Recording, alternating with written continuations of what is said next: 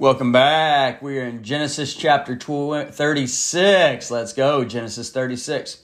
Now, this is the genealogy of Esau, who is Edom. Edom took his wives from the daughters of Canaan, Adah, the daughter of Elon the Hittite, Abolabama, the daughter of Anah. You're going to have to excuse me for enunciations. It's very difficult. Definitely not normal names in our culture. The daughter of Zibeon the Hivite, and Basemath, Israel's daughter, sister of Nebuchadnezzar. Now Adah bore Eliphaz to Esau, and Basemath bore Reuel, and Ahalabama bore Jeush, Jalam, and Korah. These were the sons of Esau who were born to him in the land of Canaan. All right, bear with the genealogy. Chapter 36 is just a bunch of genealogy, but we can extract things and learn from them, right? There's lessons in every verse and chapter of the Bible. Every chapter of the Bible, including the Old Testament, points to Jesus.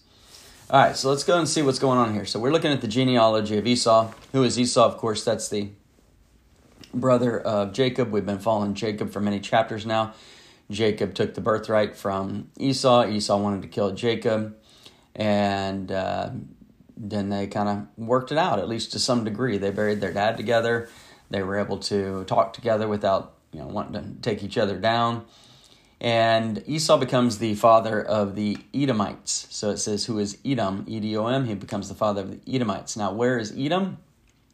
It's still there. It's southeast of the Dead Sea in Israel. It's a mountainous place, and the capital city is the rock city of Petra. Now, Petra, that rock city, was made famous by the Indiana Jones movie that was partly filmed there. So, this is also a place where tons of Jewish people during the tribulation will seek refuge during the tribulation. And you can go and listen to the study in Revelation to learn more about that. But you've got this awesome city, very fortified, tiny entrance into it, great place to hide. And many of the Jewish people are kept safe and protected there from essentially Satan's armies during the tribulation. And so we can move on, and we see that Esau is taking multiple wives from the daughters of Canaan. We've already learned about this earlier in Genesis. We're getting some kind of refresher. We know he's married to multiple women, and that is not God's best. Around the world today, still there are many cultures where people will marry multiple women. Sometimes they do it above board, like everybody knows, and sometimes it's beneath the surface. It's like, I'm not going to tell anybody. I'm just going to pretend that I'm only married to one, but I've also got these, this other family, or these 2 or 3 other families. And it happens a lot. We'll see it in some Islamic cultures. We'll see it in some Mormon circles. This is not what God has for us. Yes, we see it in the Bible, but not as an example of something that we should do, but something that we ought not to do. God tells us to be equally yoked. If you are following Christ, you should only marry someone who also is following Christ, who puts Jesus first and foremost above everyone, everything, including themselves, including their family, including everything. Because if you have that love for Jesus, it will filter down. It will pour over, and you'll be able to have that love for other people, and your spouse especially, is when you get in those heated moments of arguments and disagreements, etc. And just growing, as we all grow as we get older. But instead of growing apart, you grow together, because you take those obstacles, and Satan wants you to see the obstacle and the problem, and Jesus wants you to see the opportunity and room for growth and room to get renewed. So here we see him marry multiple women. God said, don't take wives of the Canaanites. Remember, the land of Canaan, good, call that the promised land. The people of Canaan, the Canaanites, bad, evil, not following God. Could they have come to God? Did some of them come to God? Yeah. How do we know anybody can come to God? Because the offer for salvation is universal. Jesus died with his arms open on the cross as symbolic, as a sign of saying, I'm here, right? The offer is universal. It says he wants that none shall perish. He wants that all should come to repentance. But not all do. And so we've got some names going on here. Let me get her name. Abolabama. Pardon the enunciation, but she was a priestess of the temple of the high place for pagans. Not Jesus followers, not God followers, but for pagans, which means, what does this mean? It means she was a prostitute for people thinking they were doing a favor for God. Obviously a false god, yes. they would have these temples. They would go up there and they would have prostitutes. They would call them priestesses. And people would go up there and, have relations with the prostitutes, and they would think that they were honoring the gods, right? You could see where Satan would have a field day with that. Everybody's like, yeah, I want that. And God's like, no, that's exactly what I don't want. I don't want, a temple to be dishonored. I don't want them to steal that name. I don't want relations out of marriage. That's adultery. I don't want any of this stuff. So it's the opposite of what God wants, and it was happening long ago, and it still happens today.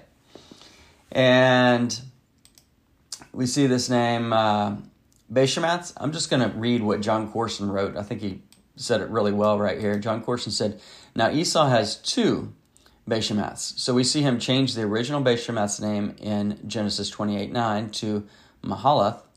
Mahalath literally means sickness. Why would Esau name her this? Because he's getting ready to take a third wife. The flesh still does the same thing today. Evidence whenever someone says, I'm going to brand my spouse as one who makes me sick, who is incompatible, who is emotionally abusive, so I can move on to someone else. All right, so that's what John Corson says. I love that commentary on this. So he's got multiple wives. He shouldn't have done that. He took women from the land from the Canaanites. He should not have done that. And that's going to cause problems. All right, and we got verse 6. Then Esau took his wives, his sons, his daughters, so he's packing them all up, and all the persons of his household, his cattle and all his animals, and all his goods which he had gained in the land of Canaan, and went to a country away from the presence of his brother Jacob. So what do we get out of that verse? He takes all his stuff, right? It'd be like you going down to the bank and taking all your money out. You having a moving truck come and pack all your stuff in your truck, and then you get in your SUV with your family, and you head on down the road. He's packing up everything. Now, he had a lot of stuff to pack. How do we know that? Because God just described it to us in this love letter that we call the Bible. And he had made a lot of money. And you're looking at that saying, wait a minute. I thought Esau wanted to kill Jacob. He's doing something that God said not to do. He's taken wives from the Canaanites. He married multiple people, which God said not to do. So why is he blessed with all this stuff? Why does he have all this stuff? Well, that's one thing for all of us to think about. There are lots of people who have lots of money who don't know Jesus. And there are some people with lots of money who do know Jesus. And there are some people without money who don't know Jesus. And there are lots of people without money who are poor, etc., from a worldly standpoint, who do have Jesus. The prosperity gospel is wrong. Anybody who says, if you are not wealthy, then you are not blessed and you're not a follower of Jesus. If you become a follower of Jesus, then you'll be wealthy. No, nothing could be further from the truth in the Bible. Nothing could be further from the truth. Some people who follow Jesus will have wealth and some will not. They will lack wealth in this world, but they are still eternally wealthy. And for the 70, 80, 100, or 30 years that they're on this earth, they may be without wealth. They may be downright poor in poverty. But it's only those few decades, and then they'll be eternally wealthy, and God will bless them forever in his presence. And so that's what we want to hold on to. We want to share our wealth. We want to give away our wealth. We want to love on people, use our money to help people learn about Jesus. Not just to get not at all to get our name on a building or our name in a program or anything. There may be a little place for that if you're advertising your business or something. But if you give money and you're wanting to grow Christ, don't say, put my name on a building. If they say, we want to put your name on a building, say, no, don't do it. Honor Jesus, not me. I don't want to be honored. Right? So we want to work hard. God calls us to be good workers. We don't want to have a lot of downtime because we know that downtime is the devil's time. If you look around and see people who are making bad decisions, a lot of time is because they have way too much free time on their hands. Maybe they don't have a job or a family or something, and what are you going to do if you have a lot of downtime? You're probably going to partake in things that are not godly. And but it's important for us to think about that. And it's frustrating to look around and say, how does that person who lies, steals, cheats, or maybe they don't lie, steal, and cheat, they're actually kind of moral-ish people, but they don't know Jesus. How did they have all this wealth and success and career and job and company and all this stuff, and I don't? Well, that's just this world that we live in. God didn't intend for us to all be fabulously wealthy or fabulously broke. We're in a lost and dying world, and that means that there's going to be without money. There's going to be people who abuse money, people who keep all their money for themselves and don't share it, don't give it to God, all that stuff. So we know what Satan wants. Satan wants for people to hurt. And he wants for people to be without money so that they can be hurt and hate God. And he wants other people to be with money so that they can have so much financial security that they don't think they need God. That they have so much money that they're not able to go and witness to other people about Jesus because they're going to be afraid of losing their wealth. That they have so much money that they're going to be fortified with security guards and high fences and lots of property to keep people out. And then they're not going to be able to share the gospel with anybody or hear about the gospel because they're not going to let anybody close to them. So you see how that goes? So God calls us to work hard, to honor God with our money, to honor God with everything that we do. And I'll finish up here in verse 7 and 8. So 7 says, "For their possessions were too great for them to dwell together, and the land where they were strangers could not support them because of their livestock." So despite all their life circumstances, their theft, their deception, both Esau and Jacob, remember Jacob deceived and essentially stole from Esau, and Esau wanted to kill Jacob. They kind of made up. But they both ended up being wealthy. And then it says could not support them both. Well, we talked about wealth dividing people just now. But this is like Abraham and Lot, remember? Lot came to him and was like, we got too much, we got to go our separate ways. Same thing's happening here.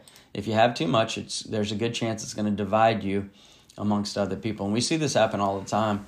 One of my jobs, in particular, I see a lot of families split up over money, and they don't talk to each other. They hate each other.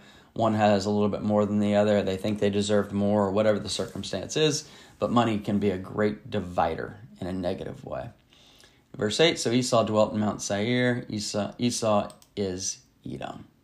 So if we look at Genesis 25:23, which says, "And the Lord said to her, 2 nations are in your womb. 2 peoples shall be separated from your body. 1 people shall be stronger than the other, and the older shall serve the younger." So this is talking about Isaac and Rebekah having twins, Esau and Jacob, and that Esau, the older one, would serve Jacob, the younger one, but that there would be 2 nations. And here we're seeing this. This is Esau who becomes the father of the nation, the father of the Edomites. So tomorrow we'll pick up in verse 9. The application is to understand that Satan wants us to focus on wealth and what we're lacking or what we're doing wrong, or that someone doesn't deserve it and we do.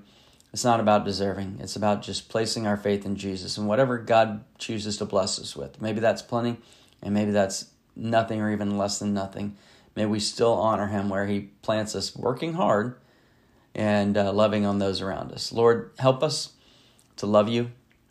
Help us not to think that we are above or beneath anybody, not to covet or to be prideful towards other people. Help us not to put financial walls around ourselves where we're afraid of losing our wealth, jeopardizing our status, our social status, our financial status.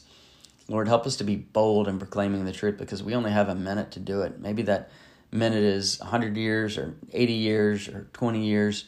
But Lord, kind of like we see someone and we're like, it's been a minute, but it seems like yesterday. It's going to be gone quick. And so help us to make the most of our time, not to covet, not to be prideful, Lord, but to share our wealth, our blessings, our time, and our knowledge about you, Jesus, Lord. Amen.